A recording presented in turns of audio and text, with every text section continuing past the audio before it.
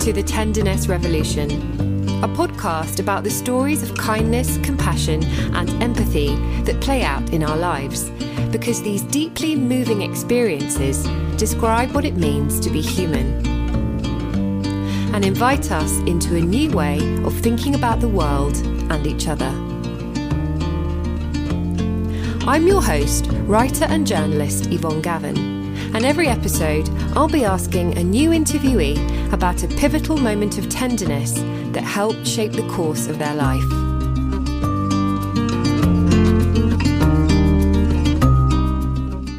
Today, for the last episode of Season 2, I had the absolute pleasure of chatting with the endlessly upbeat, wise and fun British TV and radio personality, Janey Lee Grace.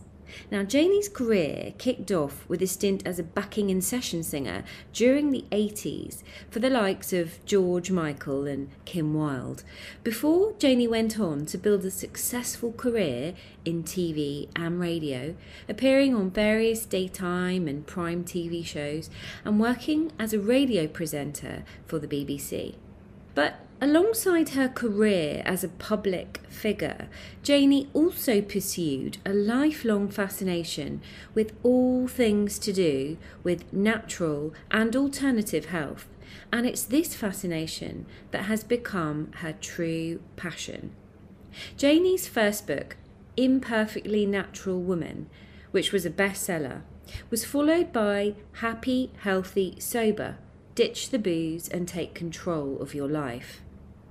Starting off with Janey's own experience of giving up alcohol, a decision she says she took simply because she wanted to be as happy and healthy as possible. The book then takes the reader through the 30-day challenge, which supports them through the initial phase of sobriety.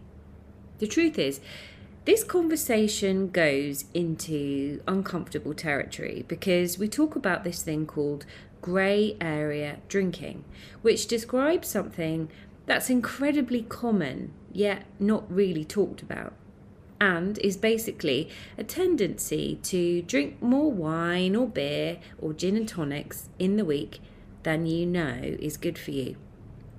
And even though you can and do stop drinking from time to time, you keep going back to it. But there's this nagging concern in the back of your mind because you know that it's not making your life better overall. It's hard to define, and that's why we cover it in this conversation and discuss an even bigger issue, which is this frantic lifestyle that so many of us lead, and how we often use alcohol as a way of numbing our feelings and coping. Janey's really open about the fact that she spent so many years covering up her own anxiety and negative feelings. And we talked about the process of gaining awareness of our own difficult feelings and what's behind them, as well as so many other really helpful and inspiring things, like why you first need to focus on the reason behind your desire to change a habit, your sense of purpose, and also how we can go about changing habits when the people around us and the environment we're in can't change. Even if you have a positive relationship with drinking and have no sober curiosity whatsoever, there may still be other aspects of your life that you'd like to work on, and the approaches that Janey and I discuss in this conversation can and do brilliantly with all kinds of behaviour change. If you'd like to know more about the concept of tenderness that we're trying to promote on this podcast, we send out a newsletter before every episode that explains some of the ideas behind the episodes. So if you'd like to be included, just message us on social media or pop us a quick email to thetendernessrevolution@gmail.com and we'll add you right away.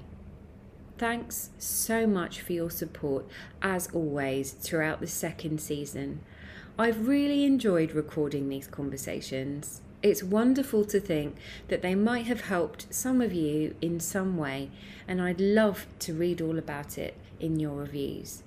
But for now, here's my conversation with Janey Lee Grace. I'm so excited to be talking to Janie Lee Grace today. Welcome, Janie. Hi, thank you so much for inviting me. Thank you so much for being here. I really love all the work that you're doing with the Sober Club and everything that's connected to it. It's really interesting, and I'm looking forward to chatting about all of that with you. And I think it's something that actually affects all of us, even if we don't drink alcohol ourselves. But first, I wanted to start off by asking you to share your moment of tenderness with you, a particular moment that really means something to you, because the idea behind the Tenderness Revolution podcast is that essentially our lives are made up of all these little stories stitched together. And when we shine a light on scenes where we felt a profound sense of connection to something bigger than ourselves, moments where we felt seen or understood, or that we had a deeper relationship to the world around us, it's as though we're awakened to a greater sense of meaning and purpose. So please do share your moment with us, Janie. Yeah, I mean, sadly, it's one that requires quite a lot of explanation, which I won't have time to do the whole explanation, but I'll be able to give you the essence of it. I don't know whether you or your listeners have heard of something called Family Constellations, which is the most amazing work devised by psychotherapist Bert Hellinger, who's now passed away. It really is tricky work to explain, so it's hard to go into all the elements of it. But essentially, it is a workshop experience, usually, where we call in the energy field, and at that point people go, oh, it's woo-woo and bonkers, and I did the very first time I kind of went to a family constellations workshop. I was thinking, what even is this?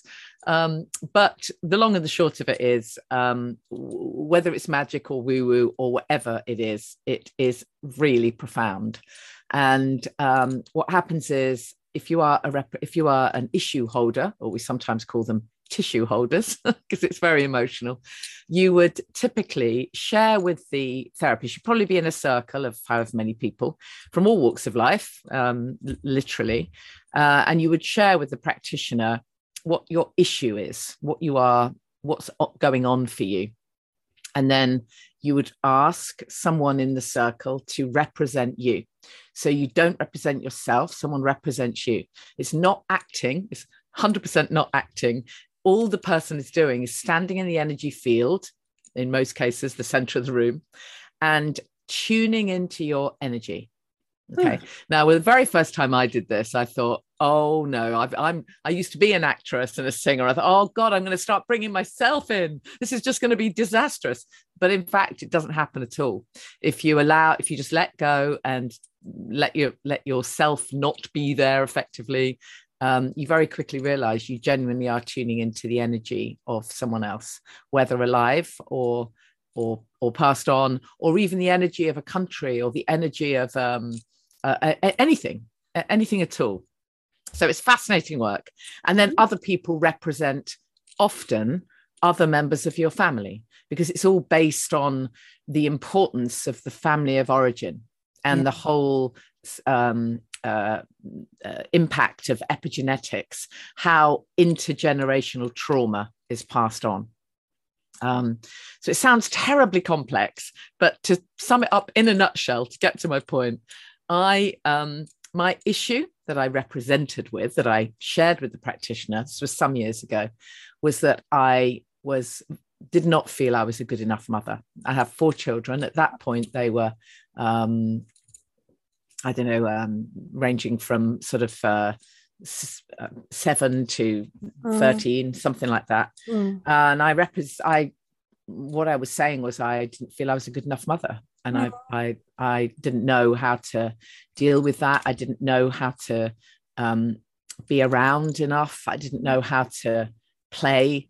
And then, of course, as so often happens in constellation work, from that moment, the therapist, the practitioner, effectively, the issue is irrelevant, because it's never about the issue. It's always about what's beneath it.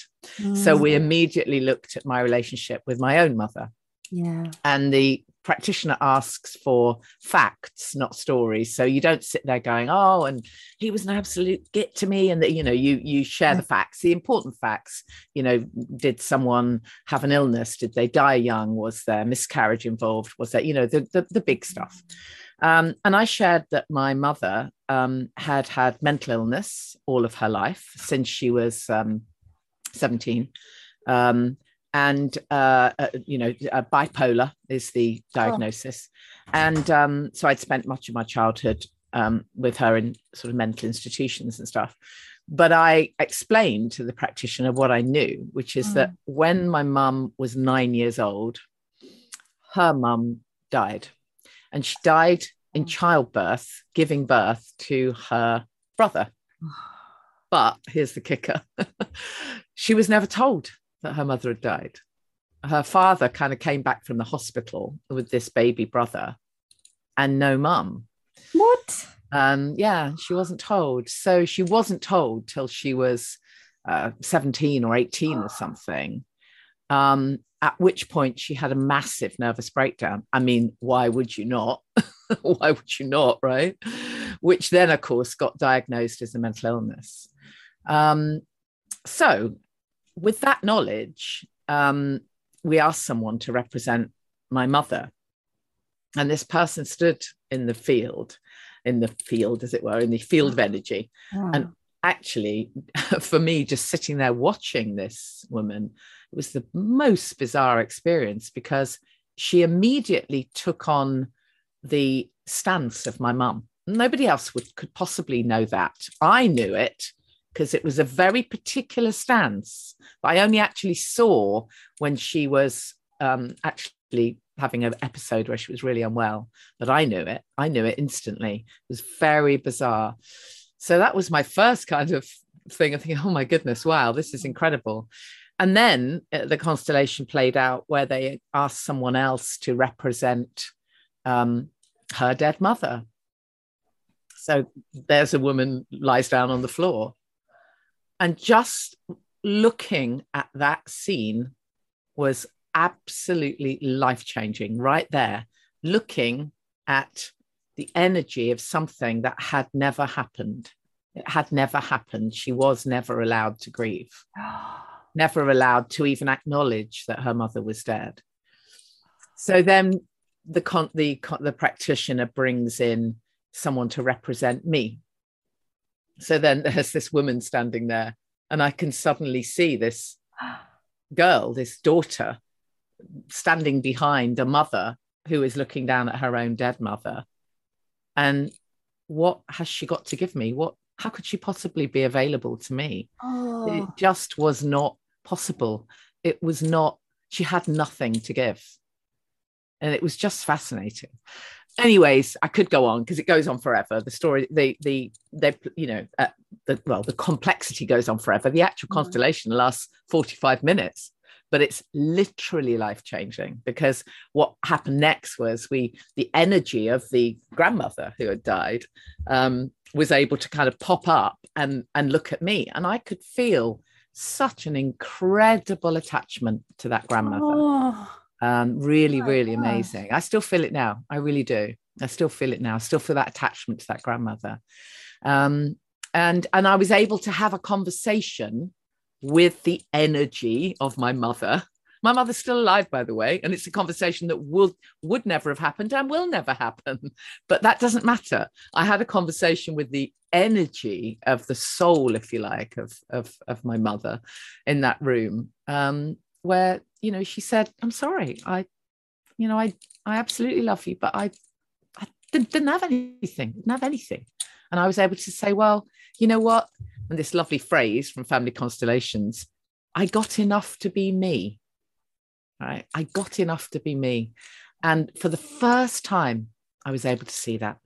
And I'd spent years being bitter and twisted and talking about how my mum pressed every button, and even the kids would notice I was mean to her. She'd just say, "You're so mean to grandma," and isn't that everyone does? Isn't that what everyone does? All adults go see their parents and then become really quite horrible children again. And it was literally incredible. The constellator had me stand at the front of a line of women, And I was able to kind of look back at this generations of amazing, strong women. And there I was at the front of the line, right? And looking forward at my 4 children, I got enough to be me. And it changed everything in that 145-minute session, so much so that I've now trained in family constellations. So I now do this work because I find it so unbelievably powerful, that crossing everything. But for me, that was a really defining point, because I've done a huge amount of work over the years, as you can imagine, with that kind of upbringing. I have had in inverted commas everything, hypnotherapy. I joked I did a TEDx talk, and I joked in it. I said, I've tried everything. EFT, NLP, TFT, ABC. But that was the kicker. That was the moment. Okay, it's not about what happened to you. Again, another lovely phrase from Family Constellations. It's not about what happened to you. It's what you made it mean. Yes. It's recognizing, I got enough to be me right now from that place. Let's crack on, right? Let's be our best selves. Let's live our best lives. Let's be kind. And I never, ever needed to be the slightest bit mean to her ever again. It changed everything. Even the kids noticed instantly. Wow. It was really incredible. And I feel so blessed that I had that experience in her lifetime. Yeah. Having said that, constellations works brilliantly even if someone's died. It really does, because the energy changes. What an incredible... Yeah, it is amazing. What you've just I hope I've explained it well enough, because it's really complex. I wrote an article on family constellations for Spirit and Destiny magazine soon after that. And of course, the editor just kept sending it back going, but what do you mean? Yeah. And in the end, I explained it as best I could. And then I actually just kind of said, look, we're going to have to put a line in this article that just says, I know it sounds odd, but be willing to just come and experience the magic, No, I read about it on your website. I came across it, I think, yesterday or the day before, and I was wondering what it was. Yeah. I wondered if it was similar to family systems therapy.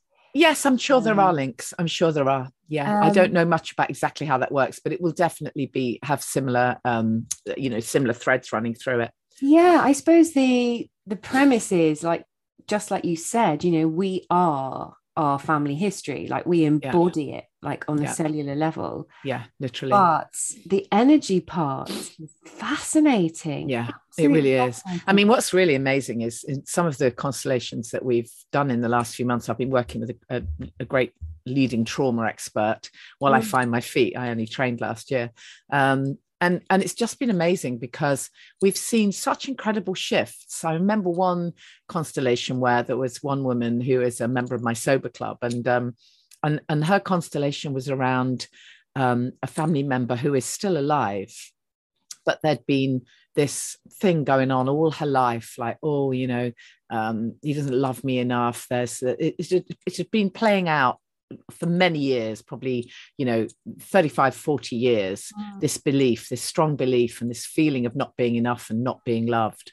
And we did this constellation, and the constellation showed, and of course there are many things in constellations that we will never know are true. Sometimes they do turn out to be true. People do a bit of digging and find it's absolutely true, but we don't always know. But the constellation showed that this person's family member, again, had not been given the support they needed as a child, and had chosen to be kind of cut off from emotions. Right. So that's what the constellation showed. And she was able to make peace with that. And in the constellation, the person representing the family member was able to find the words to say, words to the effect of, I do love you, I am proud of you, but I don't do emotions. I don't have anything to give. And she was able to kind of make peace with that, went away, found that it completely changed her energy. So she felt different about it, wasn't withholding phone calls or anything, just felt different. And within a couple of months, there she was flying out to some foreign country to spend time with this person. And it was as if those 35 years of misery had been, didn't need to happen. Wow. Because sometimes, things actually happen. People will do a constellation about an estranged family member, and a week later they'll ring them up, completely out of the blue. But it's amazing. The idea behind it is, I suppose, this sense that, really difficult things do happen in life. Like, that's basically what life is. We can't change what's happened. Absolutely. Yeah. And absolutely. Difficulties and traumas. But, obviously the stories we create around them is what causes problems for us. But it's that piece of understanding. What was it that drove that person to behave that way? When they're acting in a mean way or a cruel way, if you can understand where that's coming from. Yeah. I mean, you don't always get resolution there, because sometimes you actually genuinely don't know. Yeah. Sometimes you don't know. Sometimes the information isn't there. Right. I mean, you can do constellations with people who have no idea who their family of origin is. They were perhaps adopted, and they really genuinely have no idea. Mm-hmm. It doesn't, that bit, exactly what happened isn't as important as acceptance that it's not yours to carry. Right. That's the really crucial bit. What we tend to do is we carry stuff that isn't ours. And when we're able to hand back what isn't ours, that's when we can be free. Definitely. Most of us carry a shed load of baggage, right? Yes. Some of it is not ours to carry. Yeah. It's not. Yeah. It may be, we may be just carrying these stories. Oh, I'm no good at this. I'm terrible at that, because some school teacher once told you, or a parent, and it may not even be your immediate family. It could be something absolutely generational. Yeah. From 7 generations back, literally. Yeah. And of course, some people believe it could be from a past life. It doesn't even have to be in this lifetime. No, right. Yeah. But it's amazing how we can break the cycle. We can literally break the cycle and not pass this on to our kids. Definitely. And it's as though, like you said, you're not necessarily finding an answer, but it's like you're connecting to a feeling, like someone else's feeling. It's like whatever happened, they felt this way about it, and it was that feeling that caused them to behave the way they did. And I think that part is just it's so profound, because I've had moments as well in my life where, you're going around, there's this story, and then suddenly you're like, but it was because they felt this, they felt, a trauma. They felt rejected. They felt abandoned. That's why they acted that way towards me. But it's just amazing. I mean, just think if we all were able to do this work. Well, that's why I've said for a long time it should be on the NHS. It really should. I mean, it really should. If everyone had one session of family constellations, I mean, preferably many, but one session would help a lot. Yeah. It really would. And once even if you don't do your own issue, when you come to a constellations workshop, I mean, I've attended as a attendee, I've been to 30, 40, not doing my own issue, but being part of other people's, observing or being part of other people's. The perceptions you get, the change in your ability to understand other human beings is incredible. You become so much more compassionate, and almost always you will be chosen, in inverted commas, to represent someone where there is something going on with you that resonates with that. They don't know that, of course they don't, but it almost always works out that way. So it's really fascinating. The other people are just like you. They're not trained. They're not. No. They're just like you, and they just feel like called to stand up and embody. No, you choose someone. You literally go and say, if you were sitting in the circle and it was my constellation, I might come and say to you, would you be willing to represent me? And you can say yes, or you can say no, and it's fine if you say no. But if you say yes, then you do nothing other than stand in the field. You don't put a hat on or get dressed a certain way or try and look at me. You just simply step into the energy. So, I mean, I remember one of the first constellations I did, I was asked to represent death. And immediately I'm thinking, my rational brain is thinking, well, that's charming, isn't it? Oh, charming. Well, I wonder how how is the actress in me going to represent death? Yeah. I had to just shut up and just literally stand in the energy field. And what was really fascinating was that as I stood in the energy field as death, I felt absolutely nothing, completely neutral, completely neutral. I just was. I literally just was. Had no attraction, in inverted commas, in any way. I didn't want to connect with anyone. I didn't want to look at anyone. I wasn't interested in what the conversation was. It was really fascinating. But one of the people in the constellation who, sadly was focused on death, was attracted to death, literally came and stood behind me. It was really interesting. I could go on for hours about this stuff because it's fascinating, but it isn't acting, is my point. Yeah. And if you're chosen to represent and you want to represent, sometimes they're called like flags in the wind, the representatives. They just stand there, and sometimes they'll say, I don't feel anything. Sometimes they'll say, I feel really hot or a little bit upset. Or it's fascinating stuff. And you start to know very quickly that it isn't your own stuff that you're bringing in, because if you're asked to represent someone whose beliefs or actions are the antithesis of your own, you very quickly get to realize that this is not about you.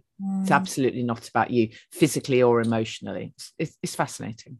And what an amazing experience that is. Like you said, it's real compassion. It's that. Yeah, it really is. Real understanding. It helps you understand your own family dynamics in a completely different way. Makes you much more present as a parent if you've got kids. Makes you a better daughter, son, wife, whatever it is. You have a different sense of compassion, because nobody knows what's going on in other people's lives, do they? Or past lives. No. I am so interested. I'm definitely going to look into that. I'm going to see if you can come to one of our workshops if you're in the UK for a while. I would love to. So it's been really, really wonderful to start off our conversation by really understanding the feelings, I suppose, that were going on for you. And I guess it's those feelings that drove some of the behaviors that you experienced around alcohol. Yeah. Can you tell us a bit about that sort of more recent journey? And what did you stop drinking? Was it 2007? Nearly 5 years ago now. Yeah. So I was, always was a, in inverted commas, normal, in inverted commas, drinker, meaning I never had a rock bottom moment. I never had a day off work. I never really had hangovers. I didn't have, I never drove. And I was, in inverted commas, normal. I drank, because everyone drank. I went to a play date and everyone drank. I had parties and we drank, and on and on. Yeah. As everyone does, in inverted commas. Yeah. I was sort of queen of health and well-being. I wrote several books on holistic living. I was very focused on natural skincare and organic food and everything to do with holistic living. But this one piece, this kind of elephant in the room is what it really was. I managed to tiptoe around that elephant in the room for 20 years, literally 20 years.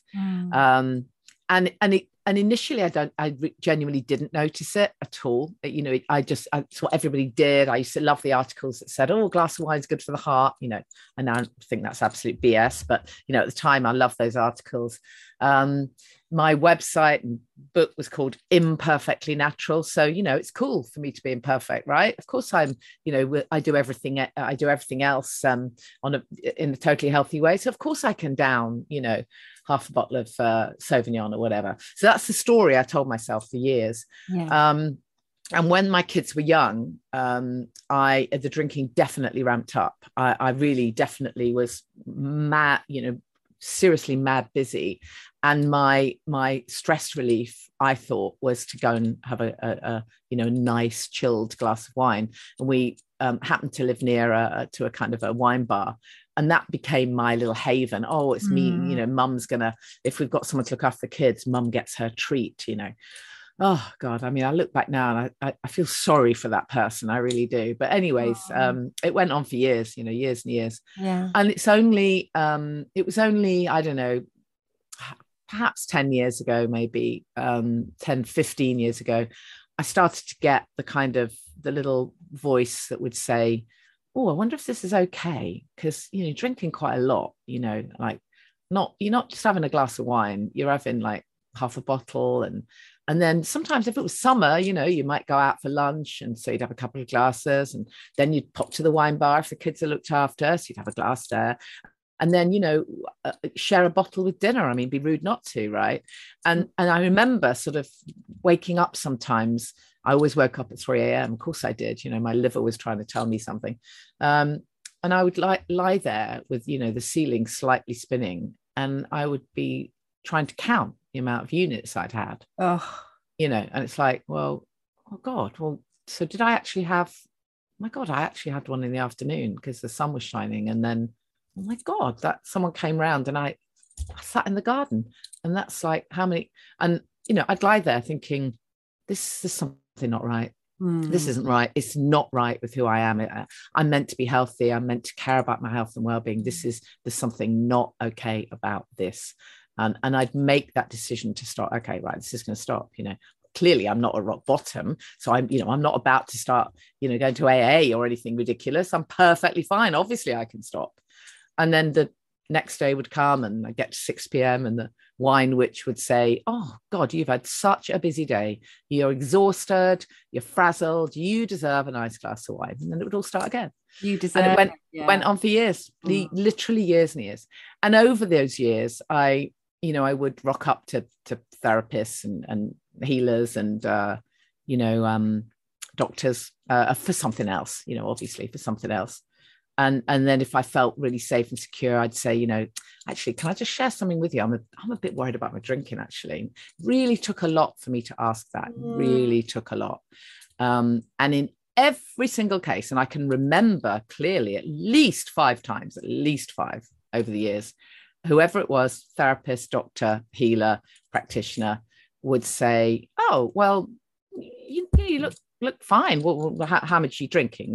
What, like a few glasses? And I'd go, well, yeah, I mean, obviously everyone lies. They know you lie.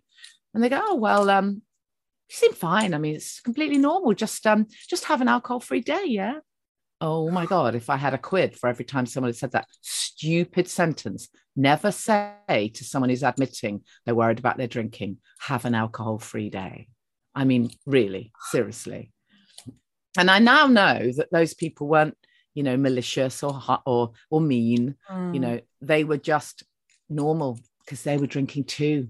Yeah. Or they had no concept of grey area drinkers, those people not completely at rock bottom. If I'd said I need, vodka on my cornflakes to get me started of a day, they would have known which box to put me in, right? But it's a very tiny percentage of people who are in that box, thankfully. But there are millions of people who are just like me, grey area drinkers. They're not at rock bottom yet, but they're drinking more than they want to, and they're caught in the alcohol trap and they can't get out. And there's not enough people, throwing a positive light on that. What they should have said to me is, oh, wow, well done you for noticing that. And you know what? There are some amazing resources out there that can help you literally live your best life without booze. And even if they weren't the person, they needed to be able to refer on.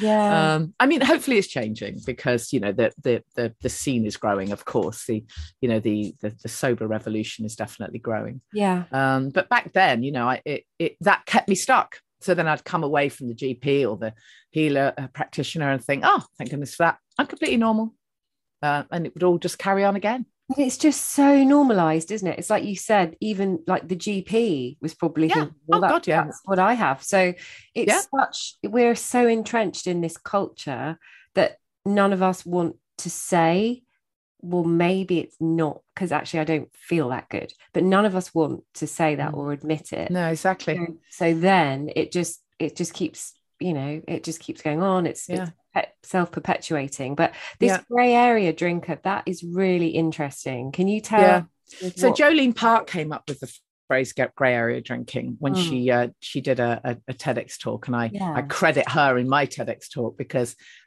it really is a fantastic way to properly understand that in the UK, certainly, we tend to think there's two types of drinkers. We think there's those who are at rock bottom, as I said, and need, are clinically dependent, need alcohol services. And we kind of know which box to put those people in. And then we think there's everyone else, and everyone else are happy social drinkers, completely 100% fine, just very occasionally, can't hold their beer. But that's not the reality. It's a spectrum. It's a spectrum of different shades of grey. And I say in my TED talk, at least 50 shades of grey, and none of them sexy. Yeah. Because we're all on that kind of booze elevator. And actually the reality is you don't have to wait till you get to rock bottom before you step off. So wherever you are down that little booze elevator, have a little look at, well, where am I on it? And the question I try and ask people to ask themselves is, ask yourself, would my life be better physically and emotionally without booze? Now, if you're someone who drinks, if you really are only one notch down from the top and you have a sherry every Christmas, then the answer to that would be, no, I'm good. Well, that's fine. I'm not for prohibition, not at all. I'm not trying to say no one should ever drink. But I genuinely think there are millions of people who, if you say to them, if you really think about it, could your life be better physically and emotionally without the booze? There's a sense in their gut that says, God, yeah, imagine what it would be like not to wake up with a hangover. Imagine what it'd be like not to have to rush away from a bedtime story to have wine. Imagine what it would be like to be able to plan a trip to the ice rink without needing to check if there's a bar. I wonder what, and on and on. Yeah. I mean, that's the reality. It's true. And I think it's like people don't want to go there. They don't want to admit it. They don't want to. Well, the reason they don't want to is because, just like me, it feels too frightening. Yeah. Because most people are pretty savvy. They're getting on with their life. They're pretty healthy. They're doing what they do. It's actually quite hard to admit that you're finding stopping drinking hard. It's really difficult. And then you start to think, I'm the only one who's finding this hard. Yeah. Because everyone else is all doing good, right? They're all completely fine. It's only me waking at 3 a.m. And when you realize it isn't, when you realize there are a huge number of people going through this, and when you can catch sight of a better life without booze, that's when it gets exciting. No one ever told me in all the years that I was ruminating about it, because of course I thought about it, of course I did. I read lots of literature about, how to stop. I read and I did stop for periods of time. I sort of NLP'd myself into knowing that alcohol was really bad for me and I must stop. And I did that, and it worked for a while. So you can force yourself a little bit, like, we force ourselves to go on diets. But all the while you're focusing on what you're not having. Yeah. Because you think you can't control it. Yeah. So you think that the unconscious kind of mind is thinking, everyone else is fine, but there's something wrong with me. And because there's something wrong with me, I need to do something about it. So I'm going to have to stop drinking. Oh, God, I don't want everyone. Look at those people having fun. I'm not going to have fun anymore. I've got to stop drinking. It's just so awful, but I'm going to have to do it. So I'll do it. So you do for a bit, until your unconscious mind says, well, this is rubbish. Everyone else is having fun. I'm not. So it's a complete change of mindset that's needed. Yeah. Because actually life is better without booze. If you'd have told me that, 6 years ago, I just wouldn't have believed you. If you'd have told me that, I would never desire a glass of wine. If I would not drink one for £1 million, I wouldn't take a sip for £1 million. No way. Why would I do that? Any more than I'd have heroin. Why would I do that? Yeah. I wouldn't have believed you, though, if you'd said that to me. I said, that'd be ridiculous. Pour me another glass. Exactly. But what was really interesting about what you just said is, I think this thing about feeling good, and that is, I think, a really helpful part of it, but not one that people often use when they're considering sort of drinking less. Or I think often it's more a sense of, I've got to be disciplined, or I've got to be, it's more of a kind of punitive kind of. Yes, exactly. That's exactly it. That's why I don't let people use the phrase giving up. I never use the phrase giving up. I only ever say ditching the booze or quitting.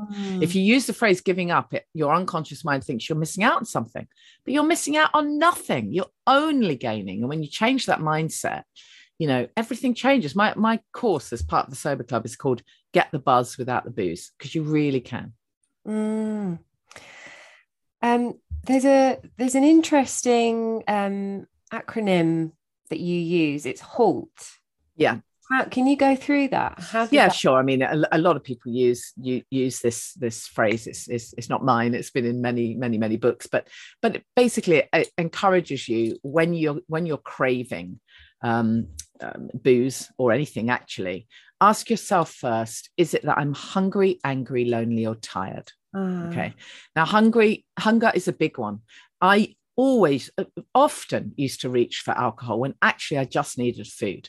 I just needed proper good nutrition. Yeah. But, we weren't eating dinner till 8. So, it's 6 o'clock and I didn't even recognize that what it really was hunger. I just needed something, to satisfy me. It didn't necessarily have to be a huge meal, but I needed something to satisfy me. So I reached for wine, completely empty calories, right? So always check if you're hungry, in which case, obviously, go and eat. When you're ditching the booze, it's not a time to be trying to lose weight at all. Absolutely not. A lot of people will say, oh, well, I may as well lose a few pounds, so I won't eat either. No, 100% no. You need to eat really good, nutritious food because the brain chemistry will be, all out of whack. So ask yourself if you're hungry. Ask yourself if you're angry. Often we reach for a drink because we're just really fed up, angry or stressed, or someone sent us an email, or someone said something that's really upset us, or we've had an awful day at work, or we're angry at ourselves. So of course it's easier just to reach for the booze and numb it out. Are we lonely? Well, that for so many people is why they turn to the bottle. I've had it's been very interesting because of lockdown, of course. Lots of people, even people who'd stopped drinking, some of them went back to it. They were on their own, right? I've had people in the Sober Club say to me, it's only when I stopped drinking, I've had to really take a good look at myself, because I now realize I haven't got anything in my life. I come back from work and the hours stretch in front of me and I'm really lonely, and they had never even noticed it. And of course we can turn that on its head and say, okay, then look at this amazing opportunity to bring back, something into your life, whether it's creativity or friendship or fun or whatever it might be. Many of us have lost sight of what we want. We've absolutely lost sight of it. So connection is everything. And there's this lovely expression, connection is the opposite of addiction. And that's why I run the Sober Club. So you check in if you're lonely. If you're lonely, if you have a friend nearby, fabulous. If you don't, check into the Sober Club, because there'll be somebody there, who you can connect with, who understands how that feels. And don't forget, you can be lonely even if you're with people, right? Even if you have a family, you might still be lonely, because what's going on in your head, you can't really share it with anyone. And that's why you do need connection with people who are going through the same thing or have been through it, years ago. And then the T is for tired. And that's a really obvious one. Again, we drink alcohol to pep us up, to allegedly give us a bit more energy. Funny that, isn't it? Because allegedly it's a relaxant as well. The reality is it's neither. We just think it is. So, obviously if you're tired, go and have a nap, or a lie down. So if you start with those things, then because what happens is our brain, it's a think, feel, act cycle that we follow, isn't it? We have a thought, I'm feeling really, really, really, really fed up. I want to feel more relaxed, or I want to feel grown up. I've had a day with the kids. I want to feel grown up. Action. How do I do that? Reach for a glass of wine. We have to learn to put the pause in so we can ask, what is it I really want here? Because it ain't toxic liquid. Isn't actually ever that, ever. It's always something else that we want. So we have to ask ourselves, well, what is it really? Is it that we want to feel confident, or is it that we want to feel relaxed? Is it that we just want to step away from the noise in our head? Is it that we want to fit in with the social group? It's always something else. And once we identify what it is, we can start to find resources and ways to do that differently. Absolutely. And you mentioned, so in HALT, there's a few feelings in there, and anxiety, I think, is another one.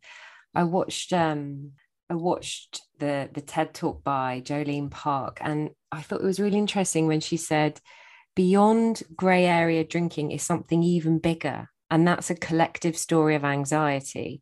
And this is where we're collectively missing the mark. Rather than willpower, we need practical training in how to nourish our nervous systems in a revolutionary new way.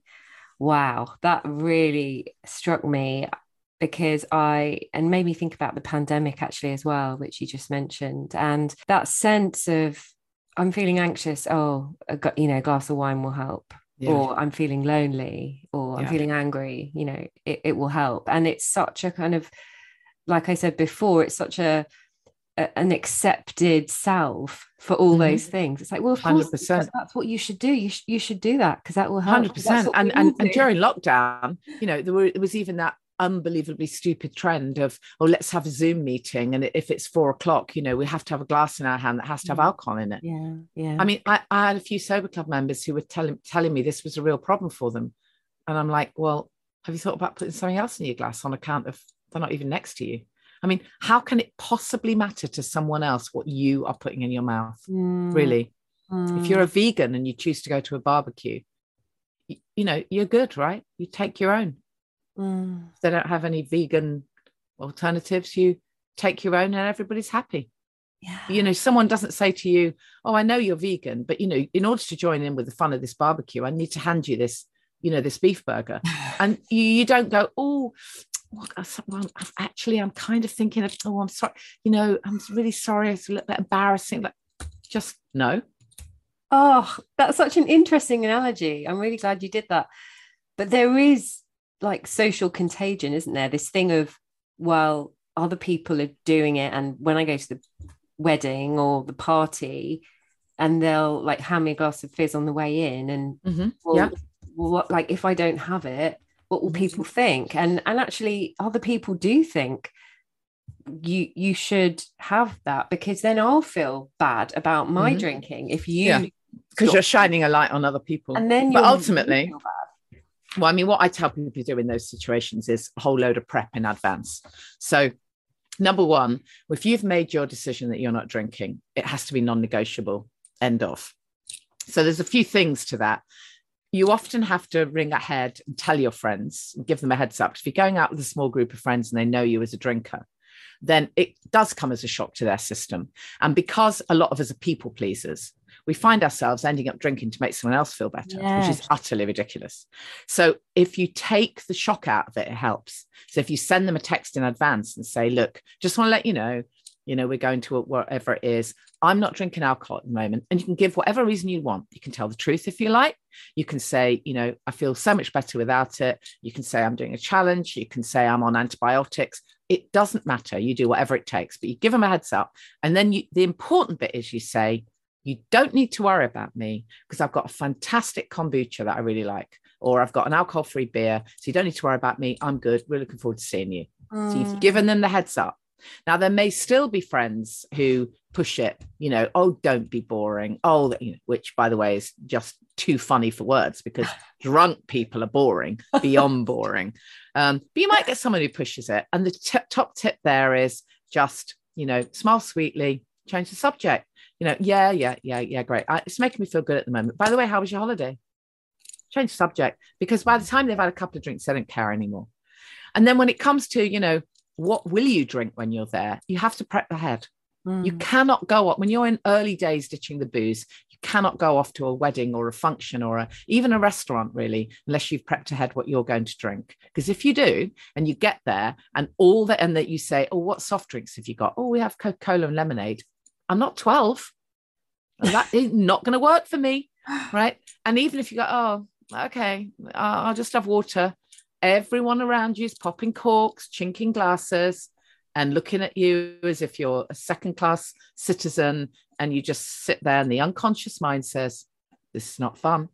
This is not good. This was a really bad decision. And that's when you start drinking again.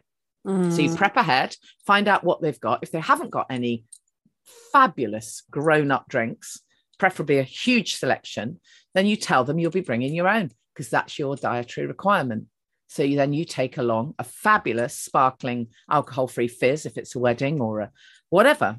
Unfortunately, places are getting better at it, but don't let them get away with not offering you anything. You have a nice drink in a nice glass. That expression of mine, keep the ritual, change the ingredients. So while they're chinking glasses, so are you. It's just you got something different in your glass. What's not to like? And if they pass you a drink as you go in, you just say, no, thanks. Have you got anything else? And they will have, because here's the other interesting thing. When you stop drinking, you go to events and you notice not everyone does drink. It's really interesting. You look around and you start to notice very quickly, that woman, she's going to feel terrible. I've seen how much wine she's drunk. I really feel sorry for her. And then you look around and you go, that guy's been on orange juice, or I've seen him. That's interesting. He's had a glass in his hand. He hasn't taken a sip of it for the last 3 hours. You need to become a little bit of a kind of a anthropologist viewing the humans. It helps pass the time. If you're not drinking, you can, because you're not in that sort of alcohol. You haven't got the alcohol goggles on. Exactly. More expansive. Yeah. And have a perspective that other people don't have. I remember when I was at university, I worked behind a bar for a while, and it was the first time in my life that I actually saw what happens when people drink. I remember the beginning of the night, everyone's quite nice and polite, towards me, and and then as the evening goes on, like, people were turning into like not very nice versions of themselves, Totally. And it was interesting to witness that, because usually I was part of it, so I didn't realize that it was happening. I always recommend telling people to book a cab early, or tell people you've got something going on. You got to leave early, because you will get fed up earlier. Because it all just usually gets very messy. So have something booked for the next morning so that you've got a good excuse. So there are lots and lots of tips and tricks that can help you, because the early weeks, it is so different. You can't pretend it isn't. It's so different. But eventually you start to fit your sober shoes. That you start to become who you really are. And I suppose you're just enjoying that thing of feeling good, like we were saying earlier. Yeah, I mean, there's a few layers to it, really. The reality is it takes a while, and sometimes, as with so many health issues, they sometimes say, sometimes you have to feel a bit worse before you feel a bit better. So not everything does instantly become amazing. Sometimes people find they have really awful sleep, a lot of anxiety, because your body is screaming, where's my dopamine? What is going on? I want my dopamine back. I want my selenium. Where's my GABA? It's screaming for all of this. Your brain chemistry is usually utterly out of whack. And if there have been any health issues, in inverted commas, anything going on at all, it will have been masked for ages. So this is why I get so frustrated that so I talk about this all the time, but it drives me bonkers that women will rock up to a GP and say, I've got mood swings, and anxiety, and I'm not sleeping well, and I've got sometimes might be hot flushes as well, and then they'll walk out with a prescription for HRT and or antidepressants. A huge percentage of my one-to-one clients have been given antidepressants, but they're not asked about their drinking. How can you give someone medication without checking the self-medication bit? So once you take away the booze, a lot of people are left with this medication that now is completely out of balance with the other medication that they've been on for months or years. So your poor, nervous system is completely shot to pieces and doesn't know what's going on. So it's not as instant as, okay, take away the booze, everything perfect. Sometimes there's a bit of recalibration to be done. The really difficult part, and the part that a lot of people don't get to, and I think this is the same with all this work that we do on ourselves, is awareness. And I think one thing I've been thinking about a lot recently is you have to get to this place of awareness before maybe you might acknowledge to yourself or others, drinking is not really making me feel very good, I think I need to have a break. But lots of people don't get to that point, and it can be really hard to gain that in ourselves. But if there's someone in your life and you just really care about them, but you can see that they just don't have this awareness, I've often wondered, like, how do we respond to them? I know acceptance is really important, but what would you say to that? Like, it's a really difficult one. I mean, I have had clients who, they are really worried about their partners or, someone very close to them. And it's very difficult because, I've interviewed people on my podcast who know more about this than I do, who come from a background where they're the child of alcoholic parents, for example. And, you have to have some very tough conversations sometimes, and you have to be able to ask yourself, and it sounds like a terrible thing to say, but you do have to ask yourself, am I part of this? Am I enabling this to continue? And that's a really tough one. It's really tough because, of course, you love the person and you have compassion, but by not changing the status quo, possibly you're enabling it to continue.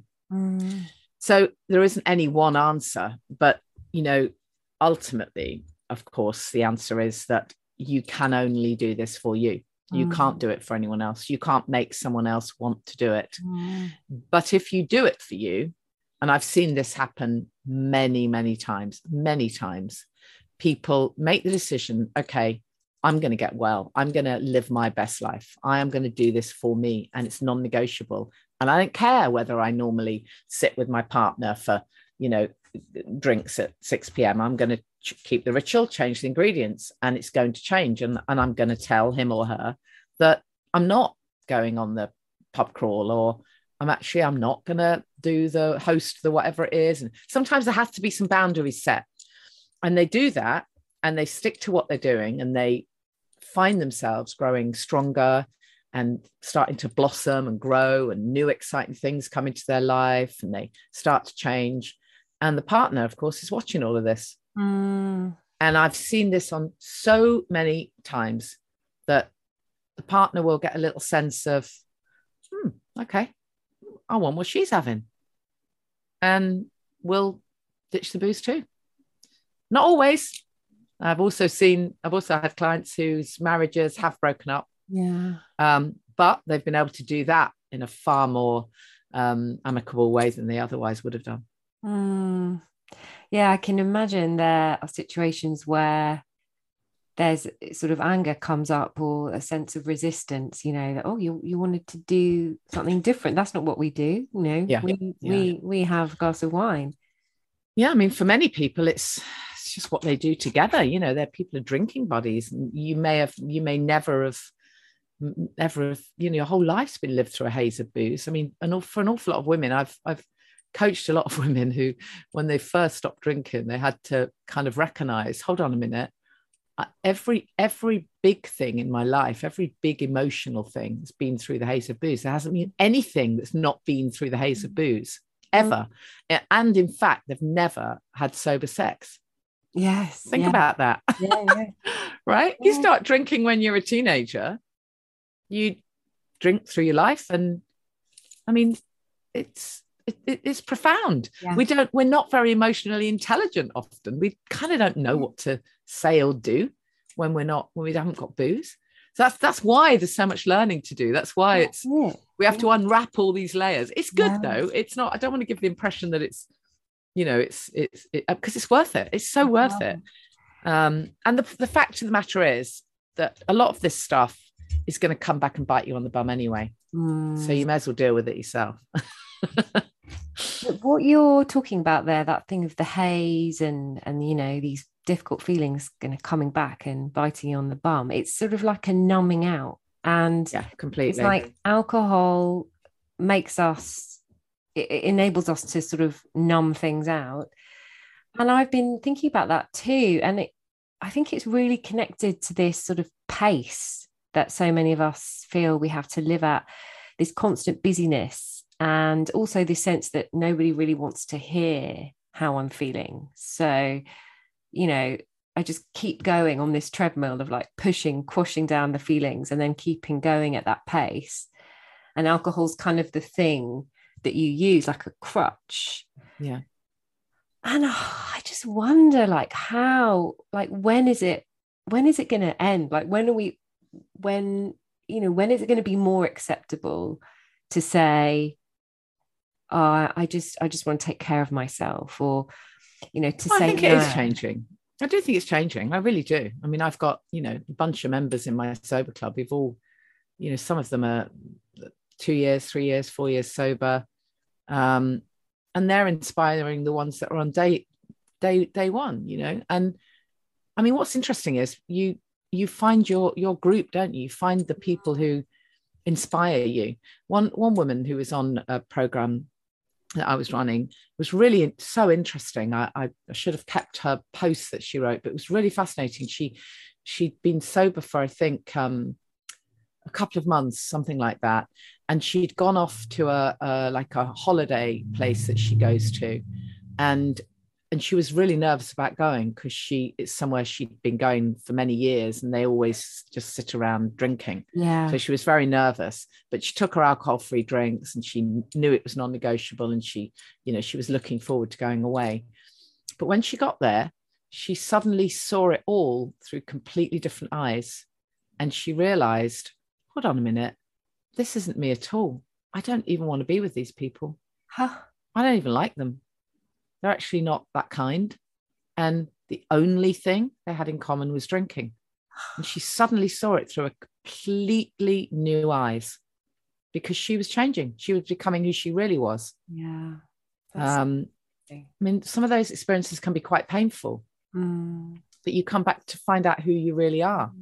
So there is a sense of stepping off that treadmill, because you do get a new sense of sort of balance. And a lot of people as well find that they can finally find the energy to go after what they really want. There's been some just fabulous stories in the sober club. One woman counted up all the money she'd saved from not drinking and bought herself a camper van so she could go off on her travels. Someone else went back to study and did a degree in creative writing. She would never have done that. Oh, I love it. There's so many amazing stories, because people, they find their feet, they get their mojo back, and they know what feels important to them. Definitely. That sense of finding a purpose, I would imagine, is a big part of kind of overcoming, because it's a kind of addiction. So that's something that you really encourage actively. Definitely. Yeah. I mean, we talk a lot about it. Of course, having said that, that's not that everybody, is going to write a book or climb a mountain or start a charity. As I interviewed the lovely Kyle Gray, the angel expert, and as he said, sometimes your purpose is just to be happy. Yeah. How cool would it be if we were able to just embrace that? Because if someone is truly happy, then you think about the ripples they're spreading and the impact that has. It's massive. It's massive. But I think it goes back to this thing of, in addiction. I mean, I know that you love Gabor Mate, and his work, I think, is fascinating around addiction, and this sense that, we're all addicted to something, and whatever it is, like whatever we're using, whether it's, over consuming or even just like zoning out by watching, the news all the time, or being completely, pulled into, I don't know, reading gossip or whatever it is that we do. It I think it's sort of our society, and the way that our society is built is on, enabling these addictions, because it's what makes consumerism work. It's like you mentioned money. I mean, how much money would be lost, if we stopped consuming all of these things, over consuming food, like, over consuming alcohol. Everything feels like it's sort of against us. It's like, yeah, completely. I mean, in the lockdown, if you remember, there was everything was anything that was beneficial to our health, whether it's a park or a gym or whatever was no longer operational. But the off licenses were open, and the fast food outlets. It sometimes does feel as though everything's against us, but you know what, you can make this non-negotiable, and you can do it, and when you do, it makes a difference. And you are definitely testament to that. I think you're really inspiring, and I think the work that you're doing, like I said at the beginning, even people who don't drink are often affected by this, by people in their life, and just generally by this sense of numbing out and using addictive substances to kind of get through. So yeah, we're coming towards the end of the interview, and there's a question that I always like to excuse me, to ask at the end, because the idea behind the tenderness revolution, it's having this quality of tenderness for ourselves and others, and they're the 3 C's that sort of enable us to fully see the truth about the way things are, and they are courage, curiosity, and compassion. And I always like to ask, if you had to choose one of these qualities that really means the most in your life, what would you choose and why? It's something I think about a lot, actually, because I talk a lot about this. I'm also now training people to be sober coaches. And one of the things we talk about that underpins the whole training really is curiosity. I think that what's great about curiosity is it helps you to focus on a potential positive approach and a potential, for good that may come out of something. And when things feel impossible, if you bring in the curiosity, it starts to become possible, or possibly become possible, rather than what we tend to do, which is we if we have limiting beliefs, they're firmly stuck. So people say things like, oh, I could never do that. I'm always anxious. I can't give up. I could never give up drinking. There's so much wrong with that sentence. What we have to do is turn it around and ask, well, I'm just going to become curious about this. I wonder if my life would be better without alcohol or whatever it is. So for me, bringing in the curiosity allows the possibility. And from that place, anything might happen. Fantastic. It's that quality of imagination, isn't it? It's that sense of, if I can imagine a different reality, exactly. If I could imagine myself possibly going into these situations, but just doing it differently, it might still be fun, or it might actually be a whole lot better. Exactly. It is about that, not allowing the negativity in, but just the wonder and the curiosity as to how great it might be. Definitely. Love curiosity. So important in life. Well, thank you so much, Janie. I've loved talking to you today. I feel like I've learned a lot, and I think it's really important for us to think about it, no matter how uncomfortable I think it can make us, this sense of maybe I should just try drinking a bit less, certainly for myself as well. So I really appreciate your honesty and your openness, and I really, really appreciate your time. So thank you. I appreciate it. Thank you. Thank you. I really hope you enjoyed this episode of the Tenderness Revolution, the last of season 2. We've got some brilliant guests lined up for season 3, and I really hope that you come back for more conversations about what it means to be human, because my aim with this podcast is to help us become more aware of how these intimate moments of compassion shape all of us and enable us to live with more purpose and meaning. Thank you for listening to this episode of the Tenderness Revolution. I hope you come back for more, because my aim with this podcast is to help us become more aware of these moments of kindness and compassion and how they shape our lives, and enable us to feel more connected to the world around us.